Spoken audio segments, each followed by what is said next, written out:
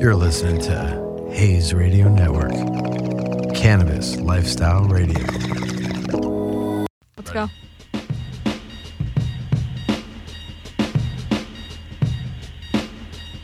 All right, we're back with another episode of Behind the Leaf with your host Alec and your co-host Cassie. What's up, guys? And we're here with an amazing dude. He's from Cali Love. He's one of the sales representatives, right?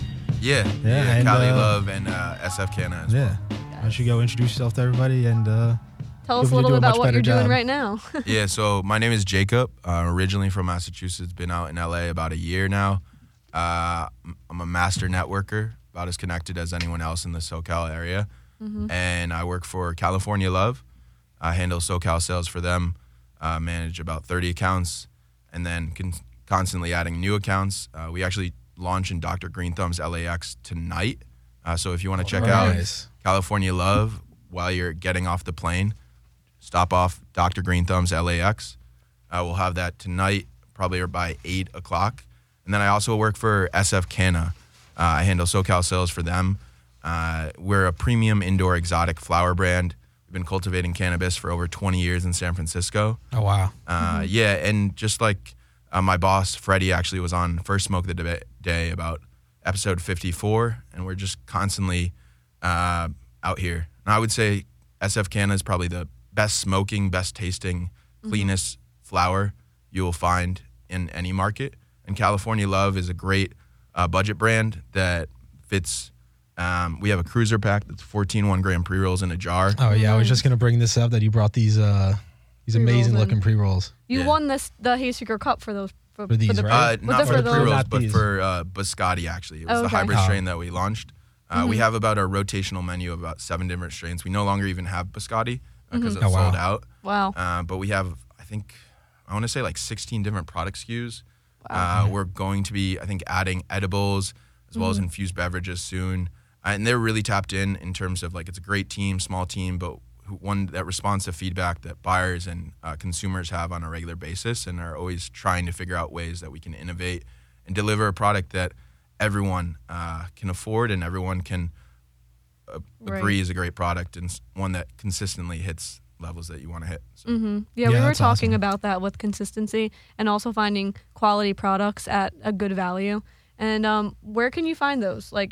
Dispensaries, I know you were mentioning to us a little while ago. California Love, like I said, we're launching in Dr. Green Thumb's LAX later tonight. We will be again in Atrium Woodland Hills, which is right around the corner from here. Yeah, we were just there the other day on Saturday. They were doing this huge event with vendors. I was there. That first time? Oh, really? Yeah. That's funny. We walked in right when they started, and we had no idea what was going on. We were just like, all right, let's hit the dispensary before we go to the studio. And I was like, wow, this is going on. It's pretty cool. Yeah, they do a great job. Ty's the buyer and GM over there. He's an awesome guy. And they do, once a month, they do a farmer's market where they have incredible deals. I think they had Kalia concentrates were 50% off, which is pretty ridiculous because Kalia is one of the premium concentrate brands out there. As well as when you bought a certain amount. I think if you hit above $50, then you got kind of a group prize pack, which was products from all the different brands that they sell. Yeah. As well as there were tacos outside, there was live music. There was food, brands outside. That baller bag that they were doing. The baller bag they were giving away. God. We spent we fortunately spent enough to be able to qualify to get that, and it was just so much product. We had a bunch of it laid on the table before for another episode. They really hook you up with that. That was fucking amazing. They do. And then if you're not in Woodland Hills and you want to check out California Love, you can also find us at Green Angel, West Valley Patient Group, Strain Balboa. Those are the shops in the valley. You can also just in Weed Maps just type in California Love. We're a verified brand, so you can find us at any of your local retailers. That's awesome. That's awesome. Was that your first Hayes Cup, or have you been have you entered before? It was the first that I entered as a participant. Okay. But I've been a friend of Hayes Radio and Andrew and Ty for a while. And they were actually one of the first events that I ever went to when I moved to LA. Oh, wow. They had a Halloween crazy party. I wish we were there for that one. We weren't there. Yeah, we missed the one we last year. keep hearing about it. Our first one was July for the Independence Cup. Oh, thank you. And we're looking forward to the holiday one. The holiday one should be dope. I mean, it was the first party that I've ever been to where I saw live wrestling happening. I was like, wow, same. That was wild. Crazy. That was really cool. Yeah, I've never seen anything like that either. It was really fun. Independence Cup? I was, yeah. Oh, yeah, we were there too. That's funny. Yeah, I've been at, I think all of them actually they've had since I moved here in October, so yeah. I mean, it's a great way to meet people and like network, and everyone's like super friendly. It was like a really cool experience. But how did you get into cannabis, or like what made you want to pursue a career in this industry specifically? Good question. Yeah, so I got into cannabis. I feel like everyone's path is a little bit different, not just to cannabis, to the career that they find themselves where they're like happiest. And I was working a software job. I actually, scaling back a little bit, I was living in San Francisco, and one of the communities that I was getting closest with was the Spikeball community. I don't know if you guys are familiar with Spikeball at all. A little bit. A little bit, yeah. It's like a yellow ball, black net, played in groups of teams of two. Oh, yeah. I know what you're talking about. Yeah, I see people like, playing the, I've seen that. So I met this guy. I won't name his name because he preferred to go nameless. But he grew some fire weed. And to be honest, when I was living in San Francisco, I originally was buying dispensary weed, and then I would just buy from him because his prices were so much better. It was like $170 for an ounce. Yeah, it just makes more sense. The flower was great. Like I was smoking like peach rings and like pineapple upside down cake. You knew you were getting something good every time. Yeah, exactly. I mean, weed that he was smoking. So like if he's growing it and smoking it and then selling it. It's going to be good. Because like it's like what you said before. It's like you're trying to make like not so much a budget brand, but like something that can be affordable and is good, because there's nothing worse than going to a dispensary. He's dropping like $100 on a product, get like stems or seeds and then and shit. You hate it or you don't like it, or it wasn't what the bud tender told you it really was. Yeah, that's the worst. That's why like I feel like having good bud tenders at your shop is key, because they're really like the front 100%. line, and they help push the product as well as like they help educate the customers and help kind of like turn biases upside down. Kind of like testing. I feel like testing is a big thing that we still need to change the way that people look at testing. Oh, we do, because like right now, like we've talked before on the shows, and I'm sure you know in like the Cali industry that high THC percentages that's what people look for in cells and dispensaries, but that's not so much the case of like what you could be using the entire plant for. Exactly. Plus, it honestly doesn't tell you anything. It's kind of like if you were to buy alcohol and based on the alcohol content percentage. Which, like in college, we all did that. Yeah. But as you're an adult, you're not like, oh, which tequila has the highest percentage. You're more interested in taste and quality. And exactly. And that's all why other like factors. One of the cool things about California Love, actually, on the branding, not specifically on the cruiser packs, but on all our A's, we show like the terpene percentage, as well as like we list the key terpenes, because to really understand what the smoke and what the high is going to provide for you want to focus on terpenes that matter and terpenes that you like. That's why like I'm going to probably butcher this name, but one of the terpenes that I tend to focus on is Limeone, I think that's how you pronounce it. Yeah, you say it. I know what you're talking about. I'm not even going to try either. Yeah, because it helps to suppress hunger. So I feel like a common misconception is smoking makes you get the munchies, and I hate the munchies. I like to avoid the munchies at all costs. And so when I smoke flower, I don't get that, and especially if I'm smoking strains that have Limeone on it. But going back to like how I got started in cannabis, so I was buying from my friend, and then I kind of went through like I got laid off, honestly, from my job. And I was kind of not sure on where to go. I was thinking New York. I took some mushrooms, decided New York was where I wanted to go. Moved to New York after having like, all right, this is where I need to be. Yeah. And New York was a city I had always wanted to live in. And then when I got to New York, my friend who I'd bought from in San Francisco, he was like, you ever thought about selling? I was like, what do you mean? Like being a drug dealer? And he was like, yeah, but like, think of it this way. Like you're buying a pound or a pack for anywhere from $1,200, more like $1,600, and which the equivalent for an ounce at $1,600 is basically like there's 16 ounces, so that means you're getting an ounce for $100. Which for any type of weed is a really good deal. Yeah. Oh yeah. You're not able to like even our like California Love, which is more of a budget brand, like their eighths out the door generally selling for $25 to $35. So if you were to times that by 8 before even getting to taxes, you're already like hitting like 200. Yeah. Oh yeah, close. totally. And so it's really like it's borderline. I mean, granted, that's a lot of weed. An ounce for most people is a lot of weed. Yeah. But he had fire weed, and I was like, all right, like no, that makes sense. And so I bought a few. I was working my software job at a company called Red Points. Miserable there. Mostly miserable because I think it just wasn't the right fit. Like I kind of took it because this is where, like, to me, chasing money never makes sense. I took it because I was like, oh, like, the pay is great. I was like, oh, like, the pay is great. That'll allow me to live in New York and do the things I want to do. Yeah. And it backfired. But I feel like you learn things better through failure and through, like, actually, like, being put in hard situations. And so that's where I was. I didn't work out 3 months in, and I was selling weed, and I was like, what do I do now? Well, I'm living in New York. I have a $2,500 studio apartment that I'm paying for. Like, I have to be able to make ends meet.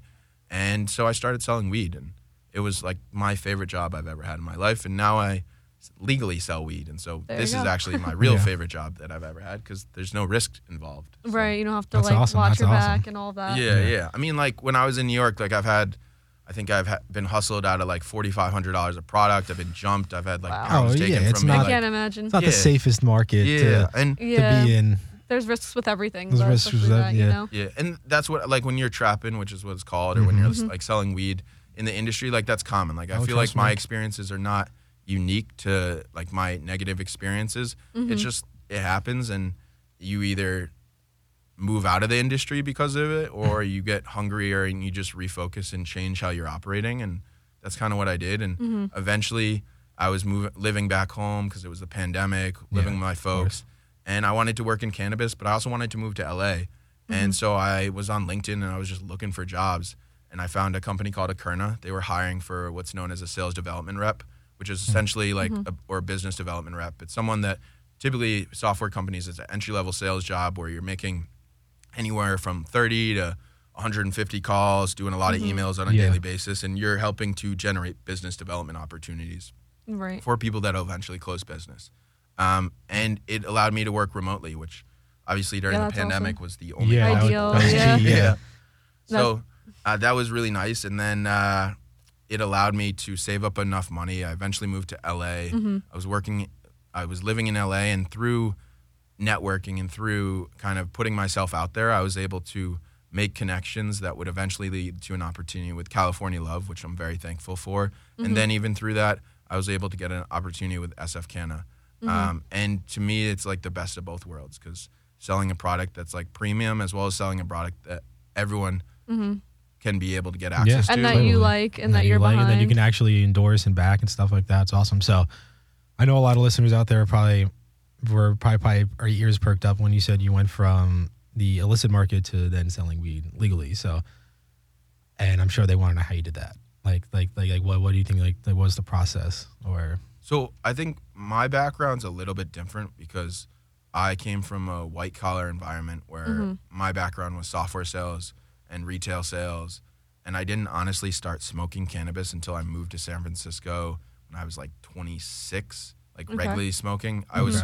The reason for that is, or I don't know why I didn't. I think it just never really, it was never the focus, or I don't know, honestly. But in San Francisco, I was working a software job, and I was going to Outside Lands Festival.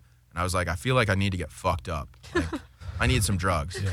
And my buddy was like, oh, like, I can refer you. And this is during the Prop 215 or the medical era, where it was super easy to get weed. And not only that, but I was able to interview with a doctor on my phone through Ease and get weed delivered all within 30 minutes. So it took. That's wild. It was faster than your food through DoorDash took. Oh yeah, that's insane. Yeah, fucking took forever. Oh my god, that's crazy. What events specifically, I guess, for networking that did you enjoy the most, or did you think were like the most beneficial to go to? So in New York, I would say, and they still have some of these events, but like one of the cannabis communities that I was a part of was Happy Monkey. I've heard of them. Yeah, they're pretty big. They're going more mainstream, more on the rec market now. Especially since it's legalized. Yeah, they've partnered with the people like Steve D'Angelo and other folks like that, and really are one of the forefront brands in New York that's pushing the subject of cannabis forward. Awesome. And one of their founders, Vladimir, a great guy.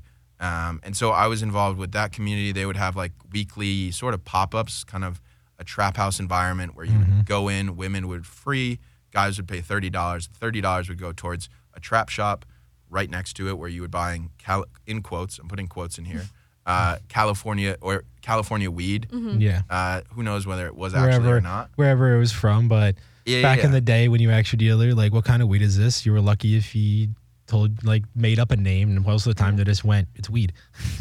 Exactly. So those were like one of the events that they'd have like music, comedy, dabbing, just like casual networking. And then the other community that I was part of in New York was called Spleef.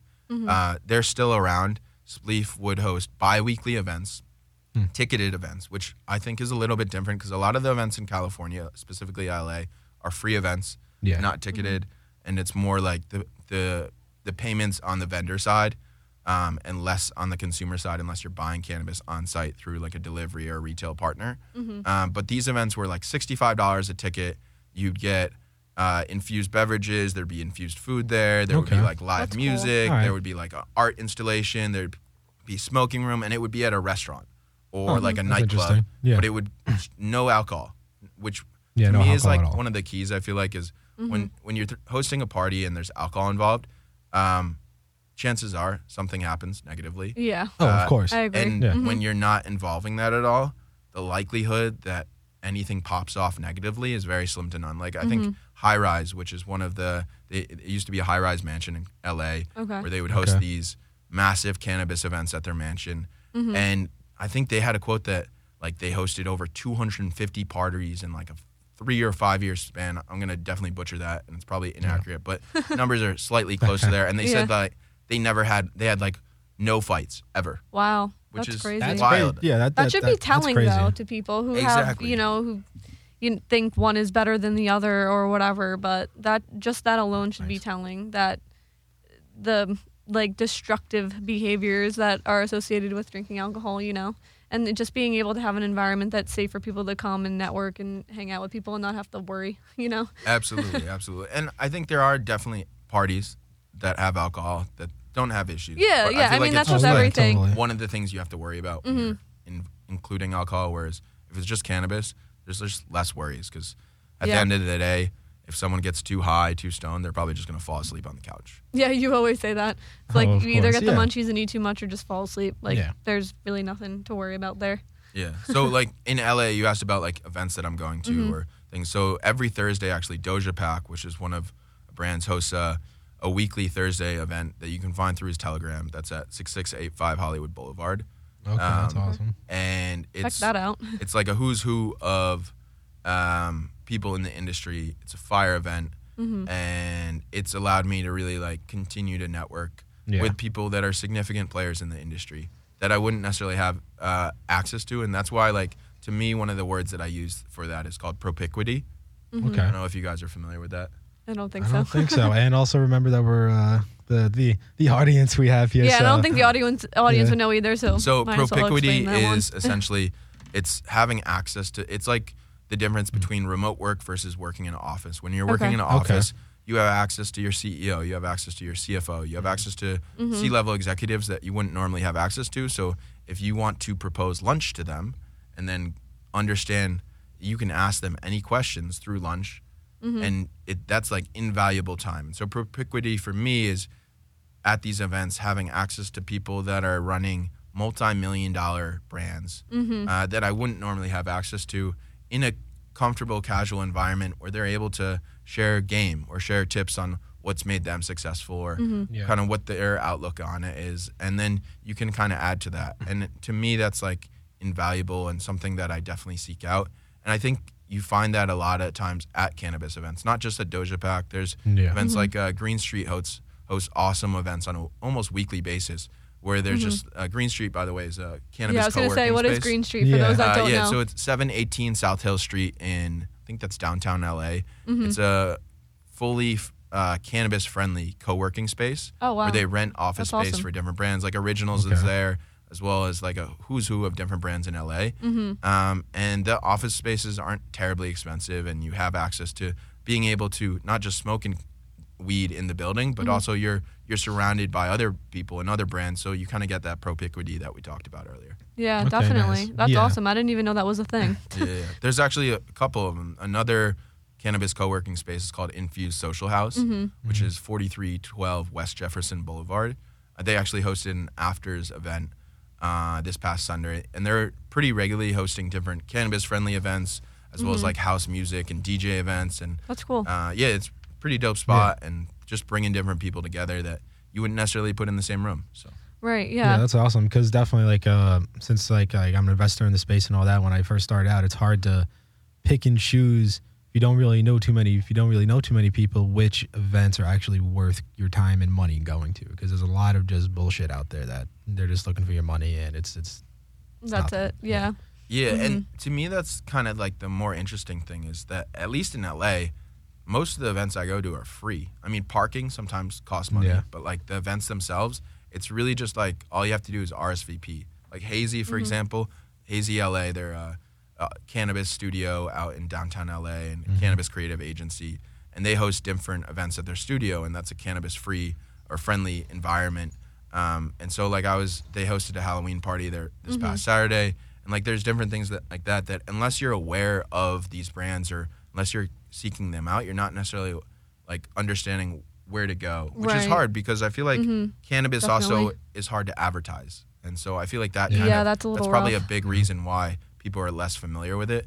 But there's even like the Montalban. I don't know if you guys are familiar with that. No, if you could talk a little bit about that. Yeah, that so would be cool. the Montalban is a rooftop theater. Okay. And I forget the address for that, but that's downtown LA as well. Yeah. And they actually hosted the Emerald Cup there this past, like their award ceremony that's nice. Past, like whenever that was. And then this past Wednesday, actually, Fideli. I don't know if you guys are familiar with Fideli or Gas No Breaks or Fiore.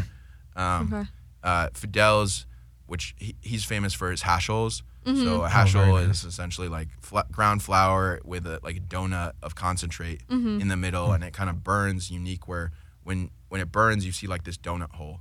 Oh, that's pretty cool. That's really it's pretty cool. dope. That's interesting. And it's super stony, and he aired the first episode of his docu-series at the Montalban, and they had a dab bar, and they were making hash holes there, and then they had like a burrito stand, and they had a bar, and they had like this cookie vendor, Laid Cookies, Leid, which are actually great guys, great cookies. They're at like all the cannabis events, and then like. So that's really cool, and they host a weekly movie night. So every Sunday, that's very nice. Fun. You can go there, and tickets are I think around like $20, not terribly expensive, and it's a bad. rooftop theater. And from I want to say like 6 to 10 or 6 to 11, you can chill, smoke, bring your own bud, bring your own. Maybe no alcohol. I think probably you can only buy alcohol on site. Probably. But they usually also have like a delivery partner where you're able to buy cannabis from. They always have a dab bar, and it probably fits, I'd say, like 250 to 350 people there. Oh, it's decently sized. Yeah, so like future date night spot for you guys. There you go, definitely. How did you find out about all these events here when you moved out here? I mean, just like talking to people, word of mouth type thing. Yeah, I mean, I think that's a really good question as well. I don't exactly remember how I first found out about them. I think part of it was just, I found out about Hazy LA and High Rise before moving to LA. Okay. I was familiar with them, and I always saw like these mansion parties. And then I was sort of familiar with Secret Sesh, which is another cannabis event that they host almost on a monthly basis. They actually hosted one at Irving Plaza in New York. Yeah, they just did one recently in New York. Yeah, and dope group guys. Tim is one of the founders there, and then and they do an awesome job with events. They host their Secret Sessions typically at the Wisdom, which is a kind of like immersive experience. Really cool place to just trip out on. That's cool. Yeah, and they host like different vendors, and there's food trucks, and it's a really cool scene. And I think those tickets are usually like $15 to $20. But just like how I found out about it, I guess probably Instagram some way. Yeah, social media is just like the way to find things out nowadays. Yeah, I may have even honestly, like I got on Clubhouse 2 Januaries ago, and that's how I got connected with a number of the cannabis people that live out here and work out here. And I was in Massachusetts trying to grow my network, not working really in the industry at all, and just trying to find a way to get into the industry. And I mean, unfortunately, Clubhouse, while it's still a thing, is definitely not used the same way now that it was back then. It was kind of like this moment that they had. Which is awesome, that like right place, right time. Yeah, exactly. Right which is kind of thing. I feel like, and that kind of goes to like just being intentional with like your time, intentional with what you want. Like if you're intentional with the direction that you're taking your life, you're intentional with what you're looking for, then you're more likely to find what you're looking for. Definitely. That's why I say like the use of cannabis. If you want to use it like you want to use it in the wrong way, you will. You will, right. And if you want to use it in the right way, you will. Exactly. Like with anything. Do you want to talk a little bit about what you're specifically doing at Cali Love right now? Sure. Just a little about your position. Yeah, so at California Love, I handle SoCal sales from the Valley all the way down to the OC. Mm-hmm. And what that means is I manage about 30 shops or 25 shops that we're in. And by manage, I mean I'm checking in on them. I'm dropping by and dropping food off. I'm figuring out different ways to run different promos with different shops and just how I can best support the brand as well as best support the store, and as well as seeking out new accounts. But it's also like right now I feel like there's this thing happening throughout the U.S. and I feel like we're kind of in like a recession, in my opinion. I mean, you just said that horrible. Recently. Yeah, you like just said spending's that. at an all-time low, and prices are at an all-time high, except for cannabis prices. Cannabis prices have not increased really probably in the past 6 years from like buying a standpoint. It's the prices have increased for cultivations, they've increased for manufacturers, they've increased for distributions, but retailers haven't necessarily changed their price, so their margins have changed. And the average consumer, I think, doesn't necessarily understand that. And so what you're seeing right now is because demand is just down across the board, people have less money to spend, as shops are struggling. And there's a lot of shops that in 6 months won't exist. In 12 months, I feel like probably in 6 to 12 months, over 50% of the brands that are out there won't exist. I mean, that's like just going to the dispensary one time and then coming back and then that brand's like not there and you're like, what happened? That brand's not there anymore or something like that. Because like even now, like especially like I've been hearing a lot that the growers have been getting hit because they just can't sell what they used to be able to sell for. Yeah, I mean it's wild. Like I mean you can find like sun-grown flower for like $50 a pound, which is wild. I mean you can like that's prices that are an all-time low, and you can have an ashtray over there. Oh yeah. And it's just, I think it's hard, but it's also, to me, this is where like the cream of the crop rises, where if you have a good product, if you have a good brand, and if you're doing everything you can to put that brand in the right retailer partners, because it's not about the amount of retail partners, it's about finding the quality key accounts where the product's moving, you're working with the right buyers, you're working with the right retail team. And I feel like we've done that at California Love. We've continued to identify the right retail partners to help push different products with, which is key, because if you attach your horse to the wrong ones, then you can kind of be chasing accounts where like there's, I'm not going to name any retailer specifically. There are retailers out there that owe us like between $10,000 to $14,000, and that's crazy. That's wild. To be honest, that's like not right. That's actually, you're 100% right that it's not right, but that's like small. Like I have other friends that are owed like $40,000 to $100,000 by different retailers, and sometimes it's because retailers, the product moves slow, and that's just a byproduct of that. And then other times it's because they have shady business practices where like the flower is selling, and then rather kind of like a Ponzi scheme, rather than paying that brand back or rebuying, then they're using that money for someone else. Yeah, they'll go buy more product and be like, or they'll just like line their pay you back next round or some shit like that. Like it's that's not right.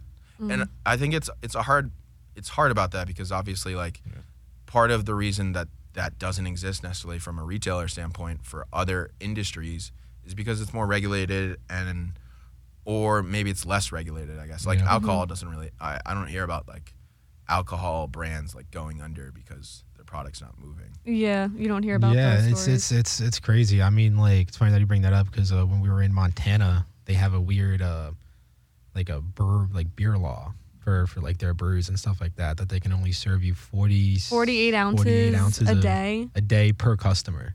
That's only like 3. That's like 3 pint. That's like 3 pint glasses. That's it. I was like, what? Yeah, and then they said the reasoning for it was because they thought when the breweries opened that the bars would lose business. And I'm like, but wouldn't you go to a bar for liquor? I mean, that's my first thought. Yeah. Just weird. That's odd. I feel like that's like not totally dissimilar to like Utah, where like I think Utah, the alcohol percentages are lower across the board for all brands. I've heard and then that. Also like most bars, for every drink you also have to order like an appetizer or like a food thing. Interesting. Like you have to eat. Yeah, which they did that during COVID at a lot of places too. Yeah, I saw that. Yeah, I mean, I don't know. Personally, I barely ever drink. I mostly just smoke a lot of weed. partially because I mean, I used to drink more and I used to smoke less, and then I just found that like when I drink, I not that I lose control, but it's harder to stay focused and harder to like just vision like fogs. Which is funny though, because some people will still think like, oh, like how are you productive and smoke weed? And I think that's wild that people think like that. Oh, I mean, definitely. That's one of the reasons we do this podcast, is to show that you can smoke, you can still do business, have a conversation, and still do everything out there. Because even for me, it was a little weird when I started going to like the cannabis, like MJ BizCon and like the investor summits and stuff like that for cannabis and psychedelics, that all these guys just like standing outside, smoking, not caring, and going inside and conducting the same amount of business that you would in a office building somewhere where everyone doesn't smoke or whatnot. Yeah, it's just about breaking that stigma. I don't think I asked, like, with your parents, like, I know you lived there and you were like trapping and stuff. Like, did they ever have like a negative, like, not attach a negative connotation with weed, or were they like? And like, what turned you on to cannabis? Yeah, I mean, to be honest, my parents don't know that I trapped at all. Oh, they probably. I was just curious. I mean, I was just more honest than I think I have been in a public setting. But my parents are both like pretty progressive, liberal people. Yeah. My dad actually is a criminal defense attorney, and my mom's a psychotherapist. Wow. And also a medium as well.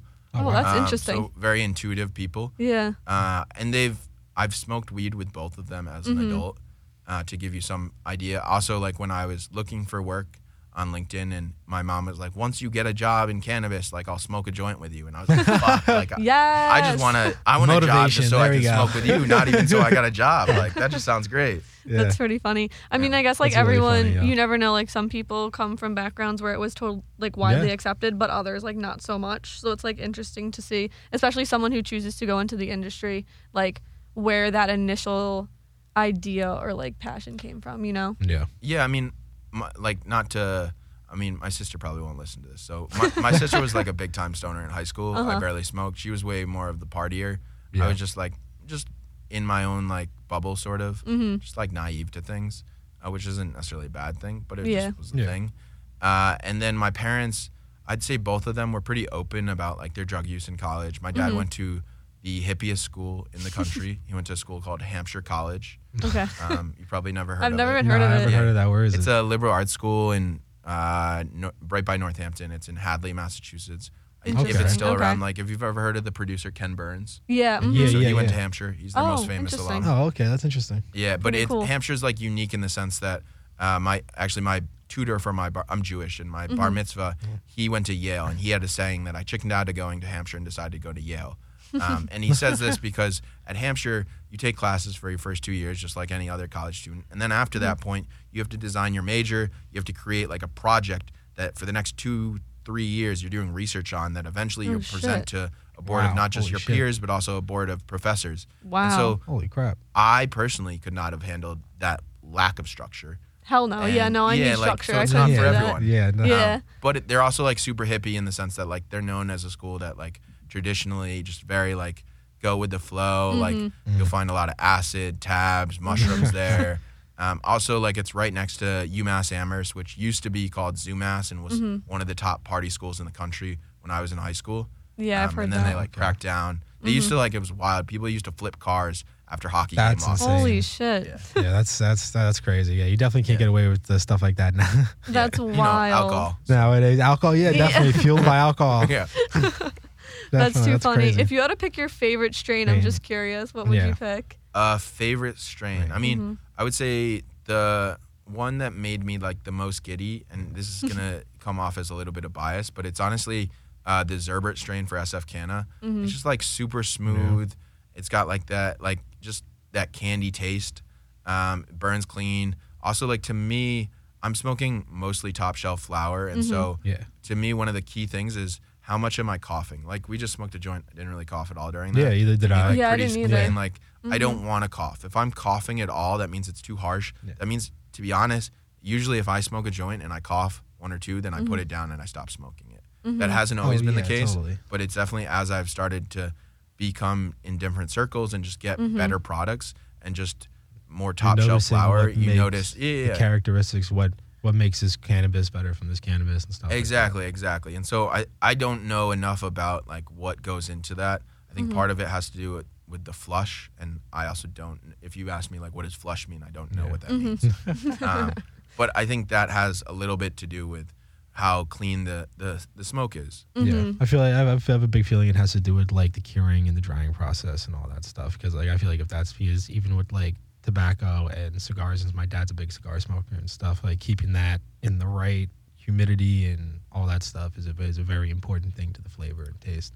Yeah, I mean, and that's the other thing. I feel like I used to leave weed in my car all the time. Oh yeah, who didn't? Yeah, but and now I've realized that if I leave weed in my car, it dries the fuck out. Yeah. So I just leave it at my house, and I bring what I need and I grind it up in my car and smoke in my car. But like, I'm not really leaving weed in my car because it's too hot here. Like you get to the valley, it's usually like anywhere from 85. I mean, we're in the valley right now, so like 85 to 95 most days. Yeah. When it's not in the right container, humidity can get to it, and air and stuff like that can degrade it and stuff like that. I've actually seen really interesting things. I want to get one. They're called Cannadors. They're like humidors for cannabis instead of cigars. Huh. So you can store your cannabis in like a locked box if you have kids at home or want to keep it safe. And you can put like Boveda humidity packs and stuff like that in there to keep it at the right humidity so you don't get like terpene degradation or like your bud getting too dry or too moist or anything like that. Again, it stores it for like the longest period of time. That makes sense. So I've actually heard mixed things about Boveda. Oh, yeah. In terms of like, I used to use them all the time, and then some people say like if you store it with that, then it changes like the taste and the terpene profile a little bit of the weed that you're storing. Yeah, there's all different kinds of but generally speaking, I think if you're able to like, I mean, it sounds more. I feel like it's more about getting that right climate and balance in there, no matter how you do it. Under 70 degrees, no humidity. Yeah, living on the West Coast. There you go. Yeah. How long have you been out here in LA? So I've been in LA a little. So I moved to LA last end of September. Oh, okay. So pretty recent. Yeah, the first event I was at, I was like in LA 2 days, and then I flew to Santa Rosa for Hall of Flowers. And then I flew back and I moved into a spot that ended up not working out 2 days later. So. Yeah, we were gonna go to Hall of Flowers, but we've never made it out there. Yeah, we never made it out there. We're planning on BizCon next month though. Okay. Yeah, I'll be at BizCon. Oh, okay, cool. Yeah, the after parties. I'll be working during the day and then going to the after parties because the after parties, to be honest, are I feel like really where you network and get connections more so than during the actual event. It's more casual. Oh too. no, yeah, totally. Like at the that's where I met Andrew, and everybody was at like an after party event, and I think I make more connections there than I do actually walking around the floor, and I will actually more like usable connections. Yeah, because like if you're at a conference, generally they're trying to sell you something. So, right. Which especially makes sense. Like when you're an investor, thousands of dollars. Especially in my spot when you're investors. First, when you say that, and right away they're like, they're your best friend right away. They're like, hey, switches, buddy. You know. That's why doing this too, like being on the podcast too, it's like you don't really know who you're talking to, and I think that's like kind of the cool thing about it. But in that like casual setting, you really get to know them, like you're smoking, hanging out, and and that's honestly why I go to events. Yeah, I mean, I like events because like you can smoke great cannabis. Most events you're getting free weed anyways, which is the other thing that people don't always realize. When you work in the industry, sometimes you make less. But what you also do is you get tons of free weed. Tons of product. Yeah, but that's value in itself. 100%. You know? So cannabis it's getting paid just in a different just way. Like money. Exactly. Yeah, it's green. And I think eventually people will make money similar to other industries. It just has to, it'll take time. Yeah, just more growth and like evolution. It's like I'll do this for you, but instead of compensating you in cash, I can compensate you in cannabis and flower or whatever. What you were just smoking, were those the pre-rolls? No, this was just like something I ground out. I wasn't sure. Oh, yeah. Yeah. Well, not even good. this, honestly. It's just, I couldn't tell you what it was. Yeah, we were talking about like flower and stuff like that. I always like to ask, indoor or outdoor?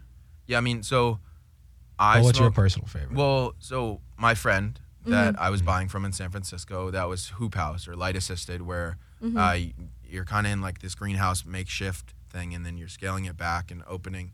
The sunlight is pouring in, and that's to me when and I feel like Preferred Gardens is one of the most well-known names for greenhouse. And Dave, who's the grower and founder of Preferred Gardens, he always says outdoor, or he'll say like sunlight assisted, where because you're really getting more terpenes than you are if it's indoor. Having said that, I better smoke total cannabinoid profile. Yeah, having said that, I don't smoke outdoor. I only smoke indoor because all the brands. I mean, most of the brands. Most of the brands out there are indoor. Indoor grown. The first thing I do when I walk into a dispensary, like, oh, what are you looking for? That I'm like, having indoor, good outdoor grown brands and stuff like that, and 75% of the time they stare at me and they go, yeah, it's like slim to none. Let me check the back. We may have one or two. I go, all right. Yeah, it's I'm like, I'll look at them and and usually like they're pretty good because I just like that better terpene profile, and because that's why I say like I don't like where the market's going with all the like the high THC counts and stuff like that. Yeah, I mean, like it's what people want, but it's. I mean, as we just saw with like the Jeter it's not the most like important thing. The THC doesn't really show anything. It's just like it's a rat race. I mean, like if you think about it from a lab standpoint, labs are testing the product, but who is their customer? Their customer is the brands that are working with them. Yeah. So if you want to think logically, they're going to want to do everything they can to maintain that relationship. And there's a lot of different testing labs out there. So if you send your product to one lab and it tests at like below what you want it to, you could tell them to basically F off and like not work with them, and then choose a different lab and then get a totally different result because they're gonna. And that's kind of I feel like we're kind of at like a rock and a hard place because it's like it goes back to me about like just re-educating the customer and how like THC percentage doesn't tell you anything. It tells you. It doesn't even tell you that you're gonna get high because and people don't even know something that has I've smoked the highest THC percentages that I've seen in stores, and you smoke it, you get high for like 2 minutes, and then you kind of just like fade out real quick, and you're like, what's the point of this? And you're pissed off because you just spent more money because it's a high THC percentage because you pay for the percentage, not like the actual like weight of the flower in the stores. Yeah. Especially in like states like Colorado and stuff like that, because you can mix and match, and then it depends on your total THC count, I think, at the end of the day. Yeah, I mean, I think in Massachusetts they do like TAC, like total something cannabinoid effect or something. And you see more and more like not just the THC but the total percentage, and then also like the CBD percentage and the terpene percentage. I would say like if you wanted to focus on one percentage, focus on terpene percentage, because that's going to show you. And also like don't really focus on it. Spend like 5 seconds focusing on it and then focusing more on like the terpenes. Or, I mean, and this is harder because like there are so many brands out there. So from a consumer standpoint, it's really whatever the bud tender is telling them. Right. Yeah, definitely. So before we close out, do you have any shout outs? Shout out to California Love. Shout out to SF Canna. Check them out. Shout out to the nameless friend that I cannot name for helping me get involved. Yeah. Thank you. All right. We'll see you next time. Definitely. See you guys next time.